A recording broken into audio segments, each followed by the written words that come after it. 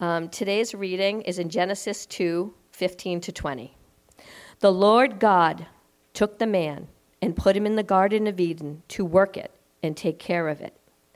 And the Lord commanded the man, "You are free to eat from any tree in the garden, but you must not eat from the tree of the knowledge of good and evil. For when you eat from it, you will certainly die." The Lord God said, "It is not good for man to be alone. I will make a helper suitable for him." Now the Lord God had formed out of the ground all of the wild animals and all of the birds in the sky. He brought them to the man to see what he would name them. And whatever the man called each living creature, that was its name. So the man gave names to all the livestock, the birds in the sky, and all of the wild animals. But for Adam, no suitable helper was found. This is God's word. Let's pray. Heavenly Father, we just thank you for your word, for it is powerful and effective. We ask that you would open our ears to hear what you would like to speak to each and every heart this morning. We ask that you would be with the preacher, and we just thank you for this opportunity to worship you through your word. In Jesus' name, amen. You may be seated.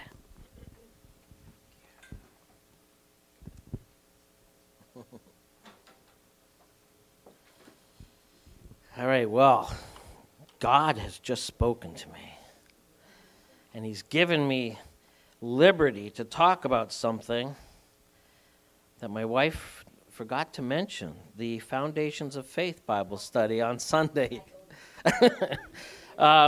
Just so you know, on Sunday evenings at 7 o'clock, we have what we're calling the Foundations of Faith. It's sort of a new believers Bible study, but I didn't want people to feel like it was just for new believers. So if you might have been in church for many, many years, and you just want to make sure you've got the foundation solid, come out on Sunday night and join us. It's been great. We look forward to having any of you. We've been going for a few weeks now, but you can jump in at any time. And this is a class that we'll redo periodically, maybe twice a year or something like that. So keep it in the back of your mind if Sunday evenings doesn't work for you. Be sure to make a request. Let me know what times do work if it's something you'd like to do, because we will be flexible with the next class or whatever. So that's the Foundations of Faith. Today we're in Genesis 2 still, and you might feel that we've been lingering here for a while, and it's kind of like, why wouldn't we? It's the garden. Let's spend as much time here as we can because we know what's coming. But I wanted to take the opportunity to kind of review and have a little exhortation and some application of what we've already learned about the nature of our God and ourselves as God originally intended us to be before we move ahead into the dark day that's coming. Although I will do some foreshadowing in that area. It was only 2 weeks ago that Kyle last preached, and he made some very interesting observations, or couched some of the things about God in an interesting way when he said that God forms and he fills. And that's what we see in Genesis 1, which is poetry. Genesis 1 is poetry, Genesis 2 is history. And so we see that emphasis on how God forms things and then fills them with life. He formed the sky and filled it with birds, and the firmament, which is kind of hard to understand, but it's a big space between things. And he filled it with the lights, the stars, the sun, and the moon. He formed the seas and filled them with living creatures. He formed the dry ground and filled it with vegetation and the livestock and the wild animals and all the creepy crawly things. He formed a garden and he put man in it. Then he formed man and filled him with the breath of life. A kind of famous quote, which is often misquoted, by Blaise Pascal, way back, some number of years, where he said, "Within man there is an infinite abyss that can be filled only with an infinite and immutable object. In other words, by God himself." He's formed us to be filled by his own presence and spirit. all of chapter 1 and a good part of chapter 2, and in fact, in many ways, the whole Bible addresses the problem that's implied in Genesis 1, verse 2. The earth was without form and void. The earth was not a place, and it was empty. But our God is a God who makes things. He makes living, dynamic, complex things which attest to his glory.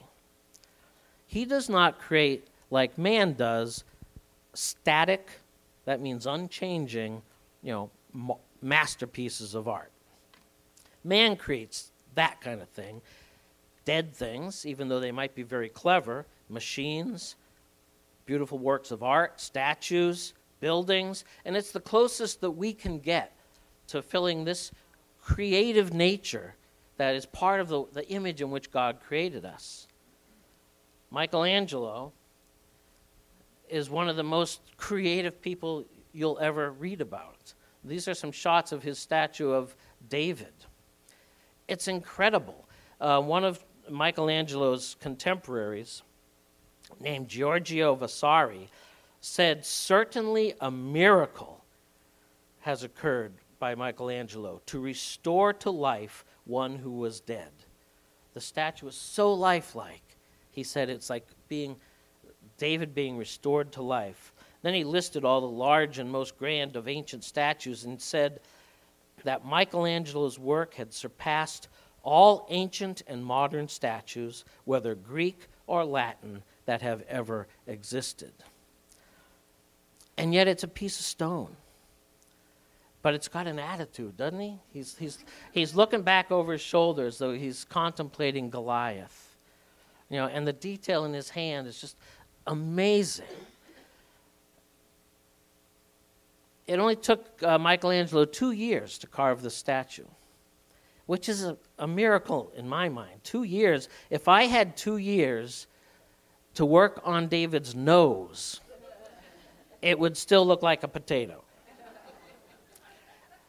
Another example from Michelangelo is his Pieta. The Pieta is a common theme of statues, and it means the Virgin with the body of Christ after the crucifixion. But his is very different from many. Besides just being beautiful, he kind of downplayed a lot of the scars and the blood and the wounds. And even Mary doesn't have this expression of grief. He's trying to portray a sense of calm confidence in God's plan. And it's a beautiful work of art, but it's sat just like that for hundreds of years. It hasn't moved. It's not alive. It's made of stone. Our God creates life. And living things are dynamic. They grow, they change, they produce fruit, offspring, noise, smells, and dare I say, waste. If you have children or a pet, a couple chickens, or even a single houseplant, you know that living things require attention. Those of you with new babies, you know that those babies require a lot of attention. Is that baby beautiful? Absolutely. Is it perfect? Yes. Is it carefree and easy lifestyle to take care of that baby? No, it's a lot of work. But maybe you'd like to have an exact replica in Carrara marble that you could sit on the mantle and enjoy the beauty and exquisite detail of that baby, right? Don't answer.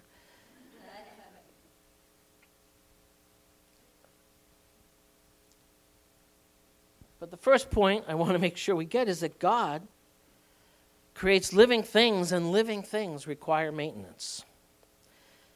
Mark Rodericks, who has a new, well, not so new, but a young child of his own at home, ruined my plans for a leisurely existence in heaven last week when he reminded us, or pointed out to us through the scriptures, that work did not come as a result of the fall. Darn. It is not a consequence of sin. And how do we know this? Because as we just read, God himself took Adam and placed him in the garden and gave him some work to do. Adam was told, and in other translations it doesn't come out quite as clearly in the translation we read, he was told to tend and to keep the garden. The garden was beautiful. It says it had every kind of plant and every kind of plant that produced food that was good to eat, and it was alive. But it needed regular attention. And that's why Adam was placed there. But it also says that he was placed there to enjoy it and to enjoy his relationship with God, which kind of makes me wonder, are we somehow supposed to enjoy our jobs? Oh, mind blown. He had a job to do and a responsibility to fulfill. Let me tell you a little bit about what the work that Adam might have had to do in the garden. There are a lot of important things that have to be done in a garden. In Adam's time, some of those would have been handled by God. The rest were his responsibility. Number one, you have to ensure adequate water supply. We'll put that one on God's list. Number two, you have to ensure adequate drainage. I think that goes on Adam's list. You have to ensure adequate light. That's for God. Ensure adequate airflow. Well, God's responsible for the air, but there might be some work that Adam has to do, thinning and cutting overgrowth and getting the large debris out of the way, clearing matter. So he's got some work to do in ensuring good airflow. You have to provide nitrogen and phosphorus and potassium, primarily through the soil and the processes that occur in the soil. We'll give that one to God and the bugs, because they make sure all that stuff happens. But there's an aspect of that which could also fall to Adam, because crop rotation is very important for maintaining, for not over exhausting any one of the chemicals or the nutrients that are in some kind of area of the garden. You have to ensure that things have adequate space to grow. So Adam had to plan and maybe plant and rearrange and move some things around, thin seedlings and all that work. He had to weed. Now, I'm not sure. There might have been less weeds, because after the fall, it says that the thistles sprang up out of the ground, which would have made the job worse. But there are always plants that compete with one another. So I think Adam would have had some work to do to make sure that the weaker plants had a chance. There might be mulching to do. God provides the material. Adam has to pile it up and spread it around. Augmenting the soil with compost, or maybe different kinds of sand and material to help drainage is something you normally have to do. You have to monitor for pests. You have to prevent disease by removing things that are sick or that have died, plants that didn't make it. You got to keep that stuff out of there. You have to encourage the right kind of birds to come, or discourage the wrong kind of birds with scarecrows or something. Oh no. And you want to encourage the right kind of insects to be there, like ladybugs and praying mantises and butterflies and bees. There's a lot to do. There's a lot of work in keeping that garden. And that job did not disappear when Adam and Eve were cast out of the garden. It got harder. It got maybe a little bit less rewarding, maybe more frustrating, but they still had a job to do. We still have a job to do. We have to tend and keep the garden that we've been placed in. Tending implies, this is a little bit of a definition, applying yourself to ensure that the place you have been placed in is in order and has what it needs to thrive and grow and be fruitful. To keep implies protecting that place, protecting it from accident, from natural decline, from violence or abuse that could occur from outside. And some of the tasks involved with that, with keeping or protecting a place like the garden, we're going to give all of these to Adam, is maybe create some paths, plan some traffic flow so that the weaker plants don't get trampled. Maybe install some fencing to keep out the critters that like to eat some of the plants or the critters that like to eat one another. I don't know. Keep out the skunks and the raccoons and the deer. You might have to protect some of the fruit by, again, a scarecrow or netting over the berries. There's work to do there. Create fences and signage to discourage the two-legged kind of vermin. Eve was kind of unpredictable. You didn't know where she was going to go. And again, you've got to cut back dead and diseased limbs, things that could fall and cause damage and injure other plants. There's a lot of work to do in that as well. But this is the place that God placed Adam. He did it intentionally, and he gave Adam a job to do there, in addition to naming all the animals, which we read in the scripture today. God gives us all a place and a purpose. There's a very interesting story in the history of Israel, which is recorded in the book of Jeremiah. The Babylonians were on Jerusalem's doorstep. The northern kingdom, which the capital was Samaria, you know how they hated the Samaritans, that had long ago been conquered by Assyria. The Babylonians had now taken many of the cities in the southern kingdom, and they're on the doorstep of Jerusalem. And the remaining population, the remnant, comes to Jeremiah, the prophet of Yahweh, and asks him to pray. And this is from Jeremiah 42, verses 1 through 3. It says, "Then all the army officers, including Johanan, son of Kareah, and Jezaniah, son of Hoshea, and all the people from the least to the greatest, approached Jeremiah the prophet and said to him, 'Please hear our petition and pray to the Lord your God for this entire remnant. For as you now see, though we were once many, now only a few are left. Pray that the Lord your God will tell us where we should go and what we should do.'" Where should we go and what should we do? Isn't that the question that we all ask almost daily, especially in times of trouble or difficulty, as the Jews were in here? We want to know, where can I run to? Where is there safety and security? Where can I find ease and satisfaction? Where can I go to avoid the things that I'm afraid are going to happen? And there's the corollary to those questions are, what will I do there? Are there jobs there?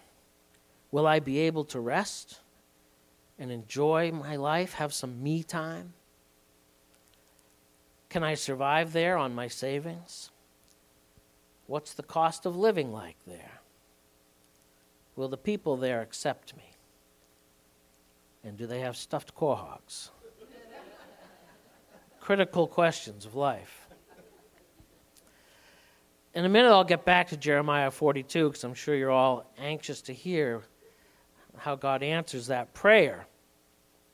But a couple of observations. First, is that God, getting back to Adam, God took Adam and placed him in the garden. Did you ever realize? I always pictured, when I read Genesis, the beautiful garden, and when it says that God formed man out of the dust of the earth, he's in the mud of the garden. But it apparently wasn't, because God took Adam from somewhere else and placed him in the garden. You wonder how that worked. Did they walk there, hand in hand? Did they take a long hike? I picture hiking through the mountains and coming over a rise and seeing Adam for the first time, seeing the beautiful garden in the valley. Or did God just levitate Adam's unconscious body through the firmament until it came to rest in the garden. We don't know. We don't know how that happened. There's a period of time there that we can't account for, and you won't know until you have a chance to ask Adam or God or someone else who was there observing, like the angels. But I was wondering as I thought about that, what if Adam objected? What if he got distracted? What if he lost his way? And then I realized eventually that is what happened. He was in the garden, but the same thing happened. He got distracted. And he eventually came to say, I have a better idea than God. I have a plan that I think is better than yours. And Adam followed his own way. Yes, Adam had a tempter, an enemy, and you can want to blame the devil for Adam's choice, but temptation is not a sin. Being tempted is not a sin. Giving in to temptation is a sin, and Adam and Eve together gave in to that temptation. James chapter 1, verses 14 and 15 explains how that happens in each one of our lives. It says that each person is tempted. Note that word is. It is going to happen. It has happened. It will continue to happen in your life. Each person is tempted when he is lured and enticed by his own desire. Then desire, when it has conceived, gives birth to sin. And sin, when it is fully grown, brings forth death. This verse explains that desire is the opportunity for temptation. And it is desire that conceives and begets or brings to life sin. There had to have been desire in Adam and Eve for the devil's temptation to have any effect. Isn't that interesting? It didn't all start with an evil devil. It started with desire in the heart of Adam and Eve. I don't know what it was. We can anticipate, we can guess a little bit from Scripture. It might have been a desire for tasty food. Or it might have been a desire for beautiful things. Although, why would you pick it and then eat it? More than likely, it was a desire to know what God knows. All of which are a manifestation of pride, because they're the same as saying, I deserve more than I have. Which is Satan's sin, the sin of pride. I am going to be lifted up to the highest place. Adam said, I think it would be good to know about good and evil. I think I can handle that. I don't believe I'll receive the consequence that God said. I think I have a plan that's better than his. And so he acted on it. We're going to hear a lot more about Adam's sin and the fall of man in the future. I don't want to get too much into it. But it's interesting to note that even though Adam had a place to be and a job to do, he wasn't satisfied. He wanted something more. It's interesting, we have a saying that you'll recognize. It's a little out of date, but still in use a little bit. If you meet someone who acts kind of proud and arrogant or disrespectful, you might say he doesn't know his place. Adam forgot his place. He pictured himself someplace else. And we all have places that God has placed us into. And we have to remember them. We have to consider them and recognize that God is sovereign in the way he has placed each of us in life. There are those obvious geographic places. You have a house or an apartment, and that's in a neighborhood, which is in a town, which is in a state, which is in a country. There are sort of these vocational places or situational places. You have a job, or if not a job, you have a role in a family or an organization. And these are the unique combinations of location and relationships that put you in contact with certain people on a regular basis with some structure and a specific purpose. This is your sphere of influence, if you will. And you've been placed there by God. These are lives and relationships that you've been placed into, which can grow and mature or wither and die. And a lot of it depends on how much we invest in tending and keeping those relationships and those places. There is a church, the universal church, the body of Christ, but also a local body. You are here today, presumably because you feel placed by God in this local church. It's the place in which you are to exercise God-given gifts for the strengthening of the whole church. We no longer, or we never did, exist in a formless void. God took care of that. He made a place, and He gave us a job, and He put us there to do it. He carved a hole out of our world and in our society and fitted us perfectly into it for His purposes. And He's given us all something to do. You've been placed where you are to tend and to keep it. Your home, your family, your job, your neighborhood, your church are full of life and can get messy. And it requires attention. The question is, how will you apply yourself to each one of these situations? Start within your own family. How will you apply yourself so that your children have what they need to grow and thrive and bear fruit? That's your first responsibility. But then it goes further. How will you apply yourself to ensure, that your spouse has what he or she needs to grow and thrive and bear fruit? Likewise, with your neighborhood, your brothers and sisters in Christ in the church, you have a role to play in the growth and fruitfulness of everyone around you. It's the job you've been given. How will you protect and keep each one of those situations? That's a tough question. If you just start thinking about it, you can drive yourself crazy, because I have to make sure I have insurance for my family. I have to make sure I have locks on the doors. I have to make sure that we throw away spoiled food. I have to make sure there's a lot to do. But it's our job. It's our responsibility. It's what God has given us to do, to look after and protect our family, our neighbors, our church. It's the nature of man. It's the way God has created us.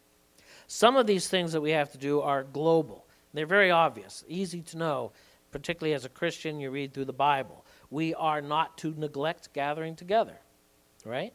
We are to pray at all times and pray without ceasing. We are to do the work of an evangelist. We're to ease the suffering of the poor. We're to defend the fatherless and take up the cause of the widow and the orphan. We're to cling to our spouse and to remain faithful and to respect and love each other even as Christ loved. We're not to provoke our children. As children, we're to obey and honor our parents.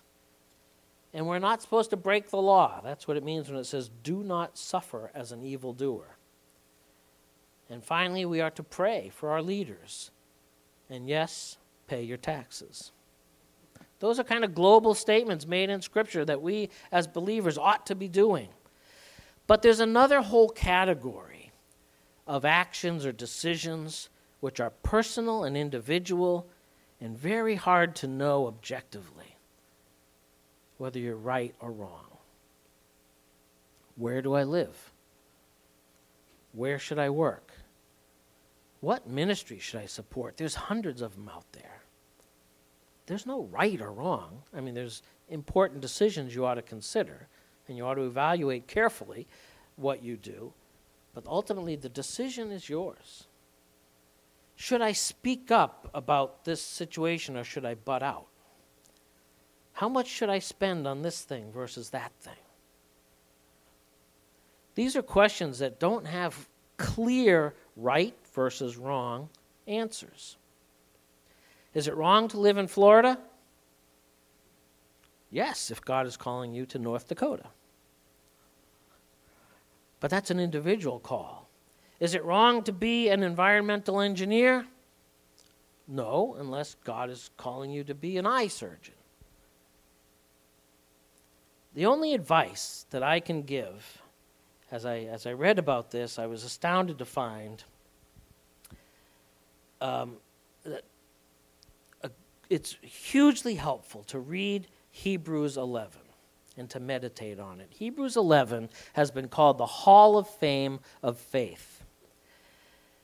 It's a great list of people throughout the history of the Bible who pleased God by their faith. And if you read it carefully, you'll see that all of the things that they are commended for doing can't obviously or clearly be called right or wrong.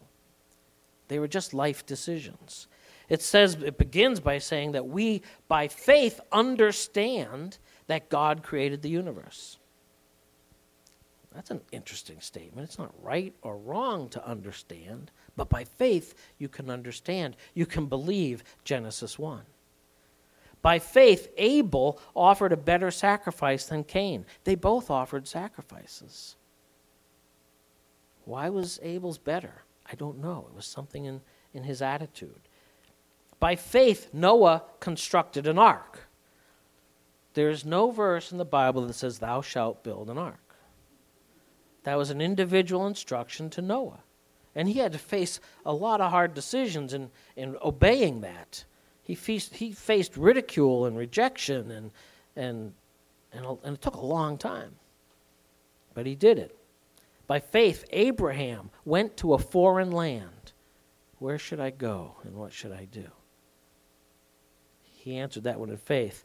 Here's a really remarkable one. By faith, Joseph gave directions to his sons concerning where to bury his bones.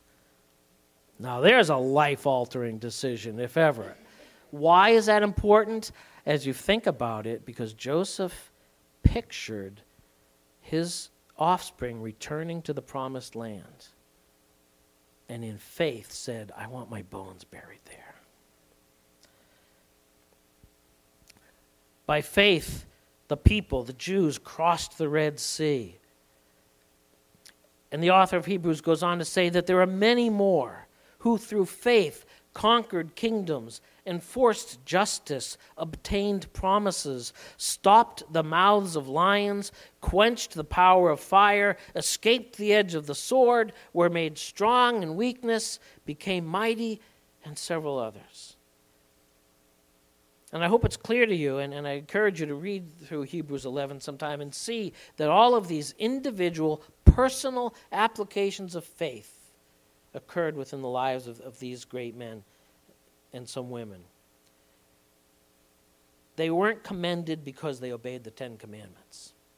They were commended for facing life's challenges with faith. The only thing that matters in these life decisions is, are you acting in fear or in faith? Returning to our story from Jeremiah. 10 days after they asked Jeremiah to pray for them, he returned with an answer from the Lord. Jeremiah came back and says, "Thus says the Lord, the God of Israel, if you will remain in this land," that's his answer. That's the answer of where do we go. He says, remain in this land. "And if you do, I will build you up and not pull you down. I will plant you and not pluck you up. For I relent of the disaster that I did to you, Do not fear the king of Babylon, of whom you are afraid. Do not fear him, declares the Lord, for I am with you, to save you and to deliver you from his hand. But there is also consequences. He says, but if you say, we will not remain in this land, disobeying the voice of the Lord our God, and say, no, we will go to the land of Egypt, where we shall not see war or hear the sound of the trumpet or be hungry for bread, and we will dwell there. Sounds like a good decision. Then hear the word of the Lord, O remnant of Judah. Thus says the Lord of hosts, the God of Israel. If you set your faces to enter Egypt and go to live there, then the sword that you fear will overtake you there in the land of Egypt. And the famine of which you are afraid shall follow close after you to Egypt, and there you shall die. So, given that choice, what would you do?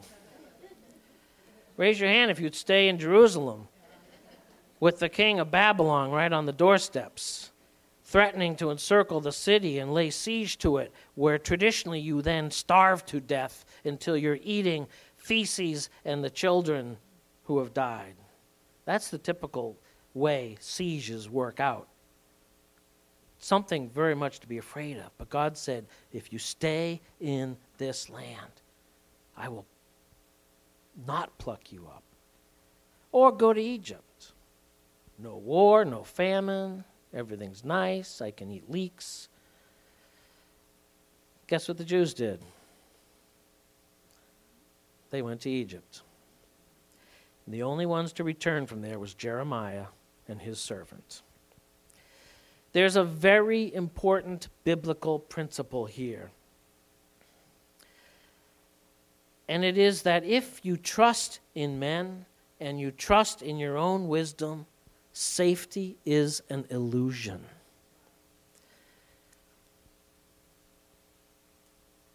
Try to remember that, because I've seen it come true so many times. The thing you think you're doing to play it safe is not safe. The place you think you're going to stay in because it's secure is not secure. Not if it's not in God's will. And the thing that frightens you most about obeying God will instead become the source of the greatest joy as you obediently follow his call in your life. We saw that Adam gave opportunity to temptation because of desire. Israel gave opportunity to temptation through fear. And those two are two sides of the same coin. Desire is simply, in today's vernacular, fear of missing out. You want to have something because you're afraid of not having it, because everyone else has it, and I'll be happy if I have it. And fear is simply the desire to keep what you have or to avoid pain and loss. They're both the same emotion, just one in a positive term and one in the negative sense.